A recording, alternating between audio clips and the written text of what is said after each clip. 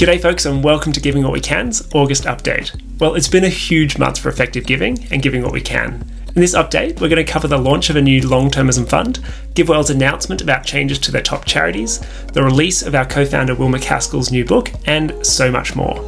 But before we get into all that, we'd like to welcome our new research director, Shir Hoimakers. He's joined our team this month, and he's a long-time member of Giving What We Can, previously worked at Founders Pledge as a senior researcher, and has been integral in the Patient Philanthropy Fund.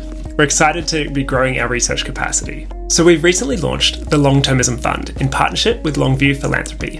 The Long-Termism Fund directs funding to highly effective organisations working to safeguard the long-term future of humanity. These organisations generally work to reduce the global catastrophic and existential risks that face humanity, though the fund also supports work that improves, promotes and implements long-termist ideas.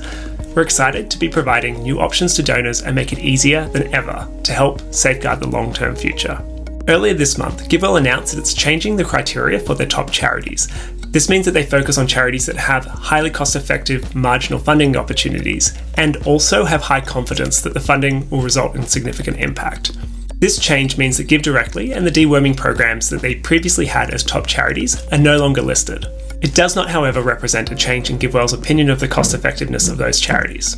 At Giving What We Can, we're updating our recommended charities in line with the changes from GiveWell, but we still support GiveDirectly and the deworming programs on our donation platform. You can find our update on our blog, as well as responses from the partner charities. We have been thrilled our co-founder Will MacAskill has recently launched his new book, What We Owe the Future. It was released in the US on the 16th of August and is being released in the UK on the 1st of September.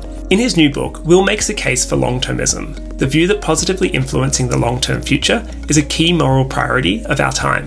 The Giving What We Can team are excited to see that the importance of advocating for future generations is being shared with a wider audience. Will has been interviewed on many prominent podcasts and media outlets, including Time Magazine, The Tim Ferriss Show, The Ezra Klein Show, The Guardian, and many more. The book is available in most places you'll buy books. Now onto some other news. The most recent cover story of Time Magazine is not only about the effective altruism community and features an interview with Will MacAskill, it was also written by a long-time Giving What We Can member who is now the executive editor at Time. We recently released a video titled The Journey to Founding One of the World's Most Effective Charities. It shares the amazing story of how Rob Mather founded one of the world's most effective charities, the Against Malaria Foundation, all because he once accidentally changed a TV channel. Well, that's all we have time for today. Have a look at our full newsletter for more news and updates. And until next time, keep on doing good.